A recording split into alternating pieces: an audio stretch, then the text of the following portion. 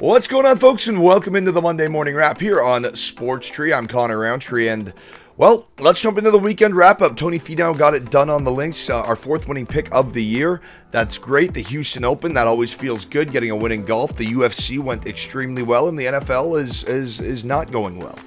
We're going to try and get back on that horse tonight, and we got a good game script projected for Monday Night Football, but, yeah, Sunday got us. The NFL's getting us, and we got to get it back. So we're going to jump right into this now with your appetizer of the week, and it is Monday Night Football. As I said, man, let's go. Philadelphia 8-0 versus the Washington Commanders 4-5, and this Philadelphia offense is unstoppable. Defenses, they stack the box to stop their one of the best rush attacks in the league, and then boom, Jalen Hurts goes MVP mode throwing the ball.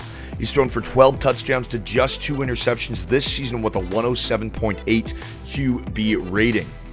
Not only that, but it's impressive how he's spreading the ball out. A.J. Brown last week, he had a couple of receptions. He picked up a bunch of yards, 59 yards and a touchdown. Well, Dallas Goedert actually came up with 8 catches for 100 yards and a touchdown.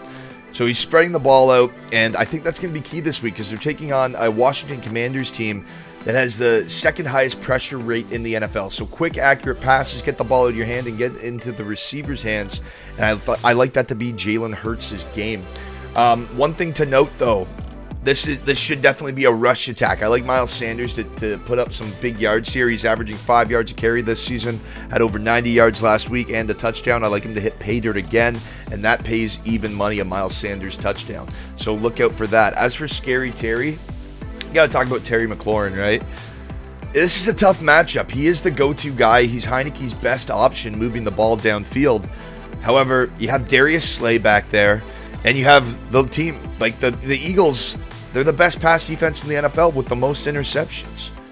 So Heineke's going to have his work cut out for him. However, I think he's going to have to be passing the ball. Whether it's to McLaurin or not, I think he's going to have to stretch the ball downfield. And I know his line right now on Monkey Knife Fight was 199.5. So make sure you take the more on that one or the over.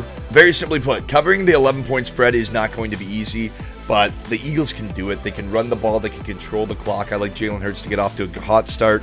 Look for this Eagles team to get in control and then just ride out a win in the second half. And I think Washington's going to be fighting back, and I think that 11 points is going to be tough, but it's hard to see the Eagles not covering this spread with the proficiency in this pass attack, with their rush attack, and then their defense is just playing lights out. And plus, as I said before in other shows, they added Robert Quinn, so the pass attack is only going to get better. You have Fletcher Cox back there, Darius Slay on the back end. They're such a deep defense, and they're very balanced as well. All right, let's break down the NBA now as our sporting entree of the week, and the Bucks take on the Hawks on Monday night. That's going to be a good one. The Bucks lead the East, and the Hawks sit third, so that should be a fun one. I'll take the Bucks in that one just because they're a powerhouse of a team, and they're playing like it. On Wednesday, the Bucks host the Cavaliers, who sit fourth in the East. Also Wednesday, the Hawks are back in action against the second-placed Celtics.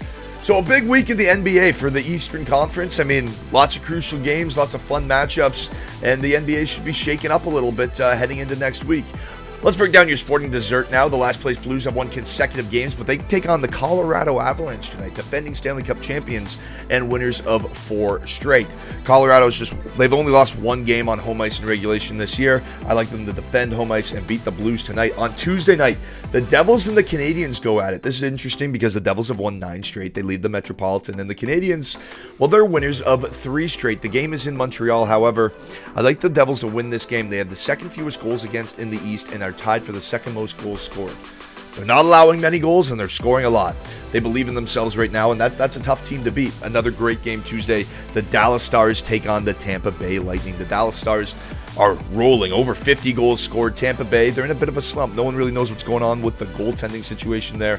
I just like a high-scoring game in that one. If the over's around 5.5, definitely hit it. If it's at 6.5, maybe look at the starting goalies, and if Vasilevsky's still shaky, you never know.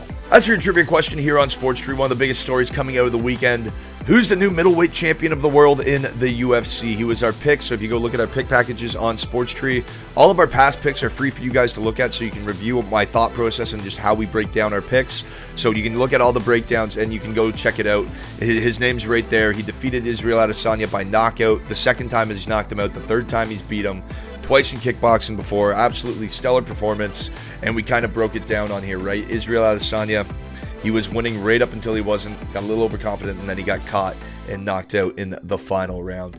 So, folks, who is the new middleweight champion of the world? That's a trivia question, and you can get in to win a pair of NBA or NHL tickets to see any team you would like. Folks, I'm Connor Roundtree, and that's a wrap.